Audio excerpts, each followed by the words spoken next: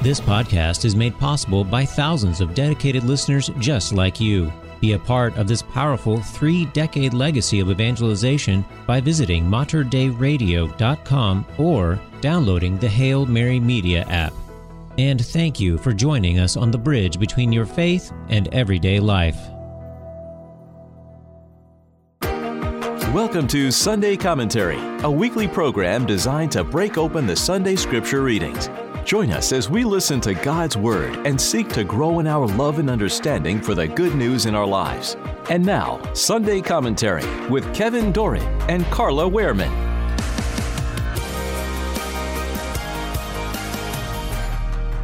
The liturgical scripture readings for the 24th Sunday in Ordinary Time. A reading from the book of Exodus. The Lord said to Moses, "Go down at once to your people, whom you brought out of the land of Egypt, for they have become depraved. They have soon turned aside from the way I pointed out to them, making for themselves a molten calf and worshipping it, sacrificing to it and crying out, 'This is your God, O Israel, who brought you out of the land of Egypt.' I see how stiff-necked this people is," continued the Lord to Moses. "Let me alone then, that my wrath may blaze up against them to consume them. Then I will make of you a great nation." But Moses implored the Lord his God, saying, "Why, O Lord, should your wrath blaze up against your own people, whom you brought up out of the land of Egypt, with such great power and with so strong a hand? Remember your servants Abraham, Isaac, and Israel, and how you swore by them and by your very self, saying, 'I will make your descendants as numerous as the stars in the sky, and all this land that I promised, I will give your descendants as their perpetual heritage.'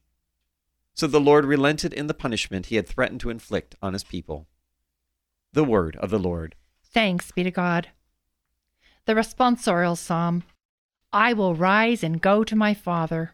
I will rise and go to my Father. Have mercy on me, O God, in your goodness. In the greatness of your compassion, wipe out my offense. Thoroughly wash me from my guilt, and of my sin cleanse me. I will rise and go to my Father. A clean heart create for me, O God, and a steadfast spirit renew within me.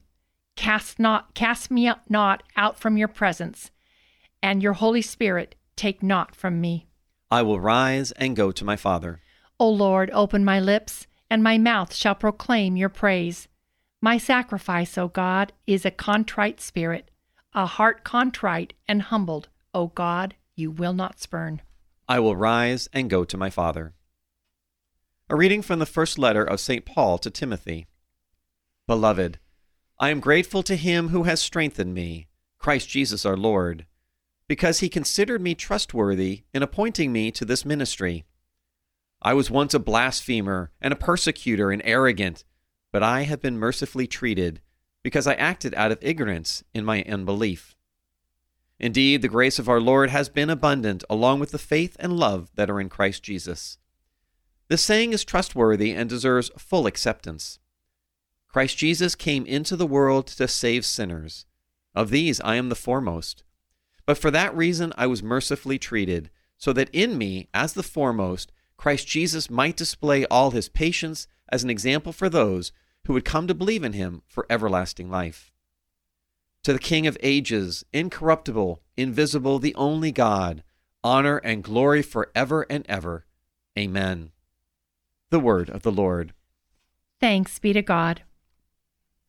A reading from the Holy Gospel according to Luke. Glory to you, O Lord.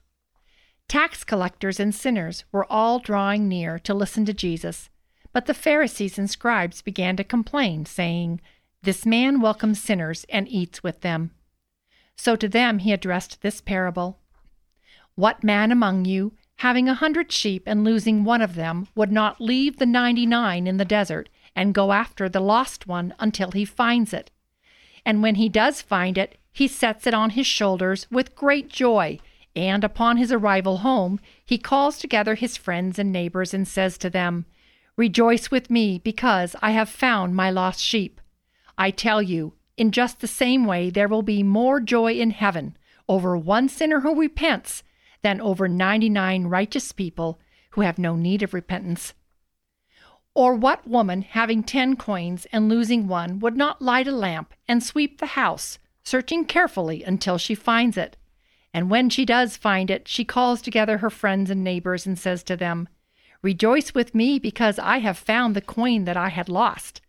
In just the same way, I tell you, there will be rejoicing among the angels of God over one sinner who repents. Then he said, "A man had 2 sons, and the younger son said to his father, 'Father, give me the share of your estate that you should come to me.' So the father divided the property between them. After a few days, the younger son collected all his belongings and set off to a distant country, where he squandered his inheritance on a life of dissipation. When he had freely spent everything, a severe famine struck that country, and he found himself in dire need. So he hired himself out to one of the local citizens, who sent him to his farm to tend the swine. And he longed to eat his fill of the pods on which the swine fed, but nobody gave him any. Coming to his senses, he thought, 'How many of my father's hired workers have more than enough food to eat, but here I am, dying from hunger. I shall get up and go to my father, and I shall say to him, Father, I have sinned against heaven and against you.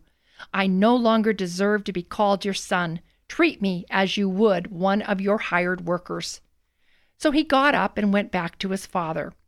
While he was still a long way off, his father caught sight of him and was filled with compassion. He ran to his son, embraced him, and kissed him. His son said to him, 'Father, I have sinned against heaven and against you. I no longer deserve to be called your son.' But his father ordered his servants, 'Quickly, bring the finest robe and put it on him. Put a ring on his finger and sandals on his feet. Take the fattened calf and slaughter it. Then let us celebrate with a feast, because the son of mine was dead and has come to life again. He was lost and has been found.' Then the celebration began. Now the older son had been out in the field, and on his way back, as he neared the house, he heard the sound of music and dancing. He called one of the servants and asked what this might mean. The servant said to him, 'Your brother has returned, and your father has slaughtered the fattened calf, because he has him back safe and sound.' He became angry, and he refused to enter the house. His father came out and pleaded with him. He said to his father in reply, 'Look, all these years I served you, and not once did I disobey your orders. Yet you never gave me even a young goat to feast on with my friends. But when your son returns, who swallowed up your property with prostitutes, for him you slaughtered the fattened calf.' He said to him, 'My son, you are here with me always. Everything I have is yours. But now we must celebrate and rejoice, because your brother was dead and has come to life again. He was lost and has been found.'" The Gospel of the Lord. Praise to you, Lord Jesus Christ. Carla, on this 24th Sunday in Ordinary Time, I first want to mention that, of course, today is Patriot Day, the day that we observe the memory of the 2,996 people who were killed on September 11th, 2001, those horrific attacks in New York City, Arlington, Virginia, and Shanksville, Pennsylvania. Please remember to fly your flag half-staff and a moment of silence at 8:46 a.m. Eastern Time. So please remember that. I also want to mention on September 13th, St. John Chrysostom's feast day. He was known as the Golden Mouth. And so lectors, please ask for his intercession that indeed folks may hear Christ and not us as we lector. Yes.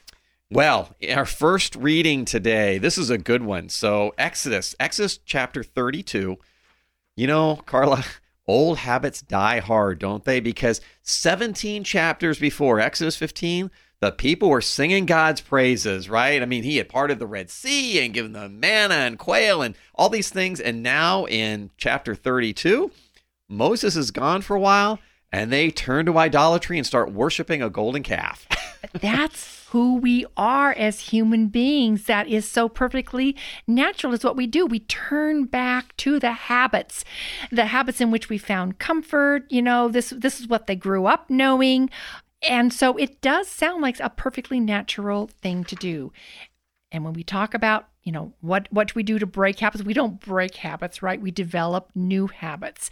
And that was something maybe they didn't have time to do, maybe just they weren't inclined to do so, who knows what. But the way that we break old habits is by developing new habits. To grow in Christianity, it means to develop godly practices, and it has to include self-discipline. And it's mostly important is to grow in the love of God. Right. And thankfully, during our, as we're developing new habits, we have people to intercede for us. We certainly need that power of intercession. And of course, Moses implored the Lord, and he, through that intercession, that changed the future for the Israelites, didn't it? Yeah, you're right. And that's kind of what happens. You can kind of think about, this is what happens with ourselves, when intercessory prayer and sacrifice that's offered on behalf of another person, or even an unrepentant sinner. That could be the catalyst by which God applies the grace that we merit to those lost souls and could lead them back to God. The only thing that would prevent us from reconciling our relationship with God is the lack of the desire to do so. So that intercessory prayer and sacrifice, that could make the difference in someone's life. Yeah. Well, you talk about that lack of desire to do something. Let's run to 1 Timothy here in the second reading. And Paul, of course, was really zealous here. I mean, he was a zealous Jew that was, of course, persecuting the Christians until the fateful road trip he took. But it talked about, in some ways, sometimes we may act very zealously out of ignorance, but a lot of times we're almost the anti-Pauls, aren't we? I think so. I don't know that it has so much to do with ignorance. In St. Paul's case, yes, it did, because he was a zealot, because he was sure that this was the God of Israel that was being offended by this new people that called him, the way, followers of Jesus. And sadly today, I think that a lot of Catholics, it's not so much of an act of ignorance as it is laziness, maybe just not the willingness to go about applying ourselves the way that we should. And, we protest against the truth and sacred tradition of the Catholic Church. And maybe today there are just those who are poorly catechized, but it's not that the information isn't out there. Again, this is where prayer comes in. And most importantly, we need to be an example of the gospel, right? We need to be kind and merciful. And as St. Paul so eloquently puts it, so that in me, Christ Jesus might display all his patience as an example for those who would come to believe in him for everlasting life. Amen. And thankfully, we have a proactive, merciful God who will forgive us of our sins when we realize that we've erred. Yes, indeed. Well, in our gospel today, we find 3 stories, and most of the time we focus on the prodigal son, but I'm going to spend just a minute on the first 2 stories. So story 1 was the lost sheep, story 2 is the lost coin, and of course, story 3 is a lost son. And of course, all 3 share similarities: loss, finding, celebration. These are the 3 stages that each story goes through. And to me, another similarity is the finder expresses exuberant joy when finding what was lost. I love how all 3 stories describe a proactive God who spares no effort in searching for and saving what was lost. And let me actually just spend a minute on story number 1 with the lost sheep. There are actually 2 versions of this. The one we read today in Luke 15, and then the one in Matthew 18. And it's interesting that they vary a little differently.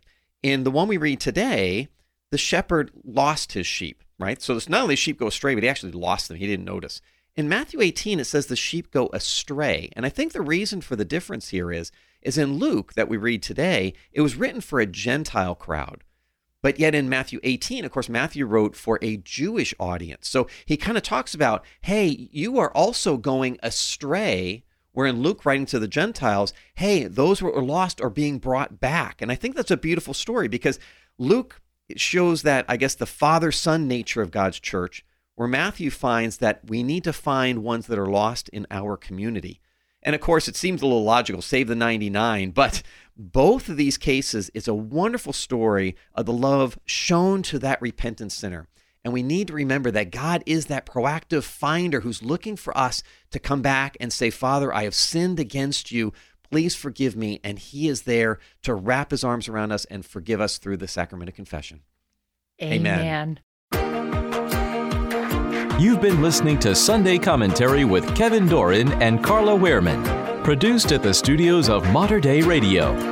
For more information about this show, go to materdeiradio.com. That's MATERDEI radio.com.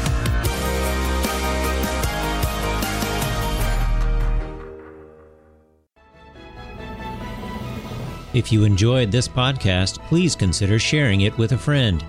You can support this vital mission of evangelization through materdeiradio.com or the Hail Mary Media app.